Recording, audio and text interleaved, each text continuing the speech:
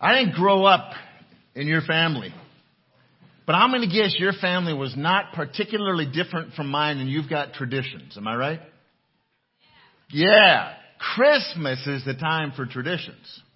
I mean, that's part of what we hold so dear. Maybe your tradition is you've got to celebrate at some place, or maybe it's some particular food, or you have to wait until the right people are there. Whatever your tradition, we've all got traditions. Well, I grew up in a family that had traditions also. Right now, we're somewhere into the third generation of this tradition. I'm going to share it with you because when I was a kid, I couldn't stand it. Man, we would go to Grandma and Grandpa's house. It was a 5-hour drive away, and they weren't particularly big houses, but they had like a fire code occupancy of 15 people, and we'd pack between Grandma and Grandpa and moms and dads and aunts and uncles and cousins. We'd pack like 75 kids in there, 75 people in the house. So it's hot, right? And my one grandpa, he used to love lutefisk. And so that wasn't just a Christmas smell. That hung around till like Memorial Day. But all we wanted was the presents because they all did such a great job. They were so generous. There was always the trees and always all the presents. But we had to have dinner before we could get to the presents. And then Grandma insisted that they hand wash and hand dry and put away all the dishes. Right? When that was all done, then it got to the time where we got to go into the living room and we were going to open presents. But before we did, there was that one other tradition that we had to pay attention to. The youngest grandchild who could read read the Christmas story from the Gospel of Luke. When I got to my age, someone just figured me out here after last service. They said, I understand why you talk so fast. That was because of that. It was childhood trauma. We had to read the Christmas story before we could get to the presents. I used to think my parents were so crazy. What were they thinking? The youngest grandchild that could read? It would take 7 hours. But now that I'm a grandpa, I realize that was the one time that night that really focused on what really mattered. You know, Grandma and Grandpa, Mom and Dad, aunts and uncles, they understood it was the people, but they also understood that it was about Jesus. And they kind of forced us kids into complying because they had the presents. But you know, now that I'm at this age, I realize how important that tradition is. So I'm going to invite you into my family tradition that we're carrying on at our house today. This is the Christmas story as read in Luke chapter 2, starting in verse 1, without the lutefisk. In those days, a decree went out from Caesar Augustus that all the world should be registered. This was the first registration when Quirinius was governor of Syria. And all went to be registered, each to his own town. And Joseph also went up from Galilee, from the town of Nazareth to Judea, to the city of David, which is called Bethlehem, because he was of the house and the lineage of David, to be registered with Mary, his betrothed, who was with child. And while they were there, the time came for her to give birth. And she gave birth to her firstborn son, and wrapped him in swaddling cloths, and laid him in a manger because there was no place for them in the inn. And in the same region there were shepherds out in the field keeping watch over their flock by night. And an angel of the Lord appeared to them, and the glory of the Lord shone around them, and they were filled with a great fear. And the angel said to them, Fear not, for behold, I bring you good news of great joy that will be for all the people. For unto you is born this day in the city of David a Savior, who is Christ the Lord. And this will be a sign for you. You will find a baby wrapped in swaddling cloths and lying in a manger. And suddenly there was with the angel a multitude of the heavenly host, praising God and saying, Glory to God in the highest, and on earth peace among those with whom he is pleased. When the angels went away from them into heaven, the shepherds said to one another, Let's go over to Bethlehem and see this thing that has happened, which the Lord has made known to us. And they went with haste, and they found Mary and Joseph and the baby lying in a manger. And when they saw it, they made known the saying that had been told them concerning this child. And all who heard it wondered at what the shepherds told them. But Mary treasured up all these things, pondering them in her heart. And the shepherds returned, glorifying and praising God for all they had heard and seen, as it had been told them.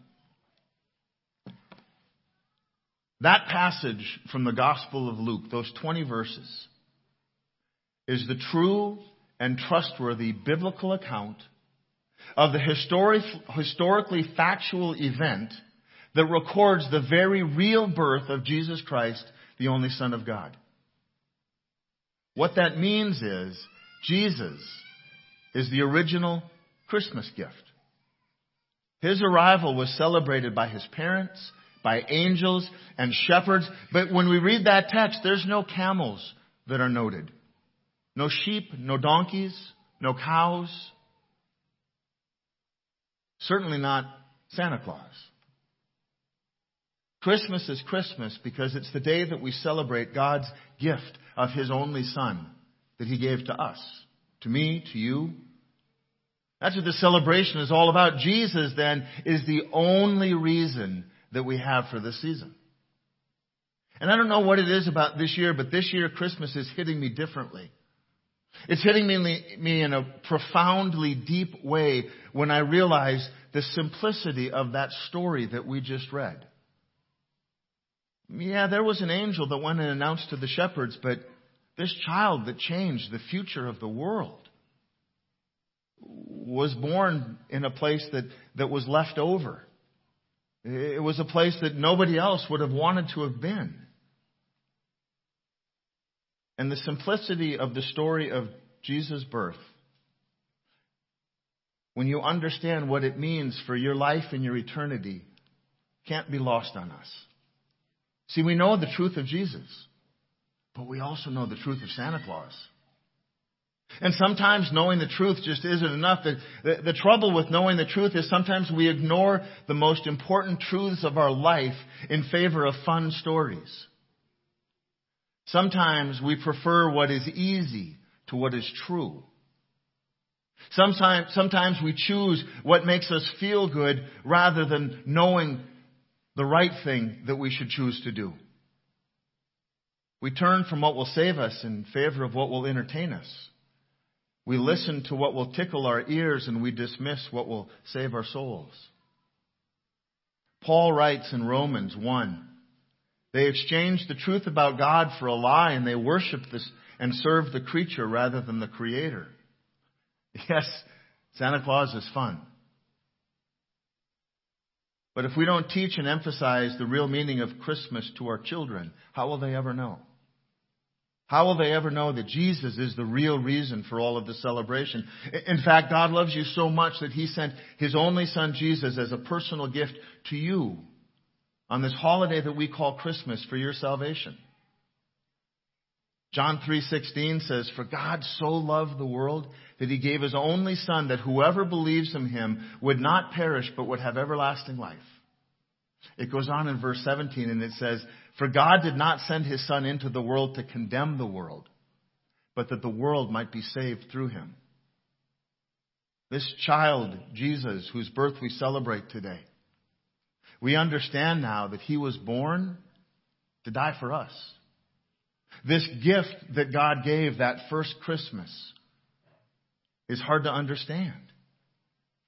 See, God sent us Jesus that we might be saved through him, not by being good, not by finding a way onto the nice list and not the naughty list, because the simple fact of the matter is, because of our sin, we're all on the naughty list. And yet God sent us his Son. So what that means is that you and the people that you're sitting next to there, you're the reason that God sent Jesus. You're the reason that we celebrate Christmas, because God sent Jesus for us that we might be saved.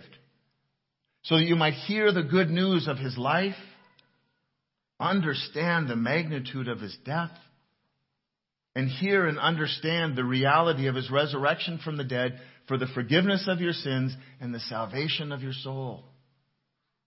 That's what we're really celebrating today. See, God sent you the gift of Jesus on that first Christmas. And it's so easy to get caught up on all the other stuff that the world throws at us. But God sent you the gift of Jesus. And all he asks is that we lovingly accept that gift as our own. That we accept Jesus for who he is. That we accept God's gift of Jesus. So what do we do for 12 years around here? What do?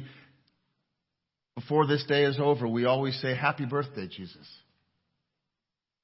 But somehow this year, understanding it the way that I do, I have to say thank you. Because Jesus did for me what I can't do for myself, and Jesus did for you what you can't do for yourself. So on this day that we celebrate the birth of that little baby in the manger in Bethlehem, not only do I say Merry Christmas, but I say, God, thank you for who you are and for what you've done. Let's pray. God, thank you for the way that Luke so carefully recorded the birth and the life and the death and the resurrection of your son, Jesus. Thank you, God, that passage just stands alone today. We don't need to add anything to it. What we need to do is to hear it. We need to accept it. We need to believe it. Those simple 20 verses from Luke are your truth for us.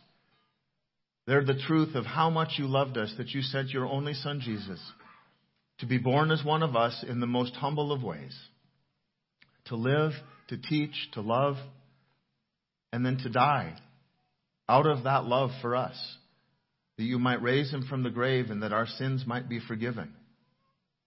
God, thank you for what you did for us in the person of Jesus, this little baby who we celebrate today. It's in his name that we pray. Amen.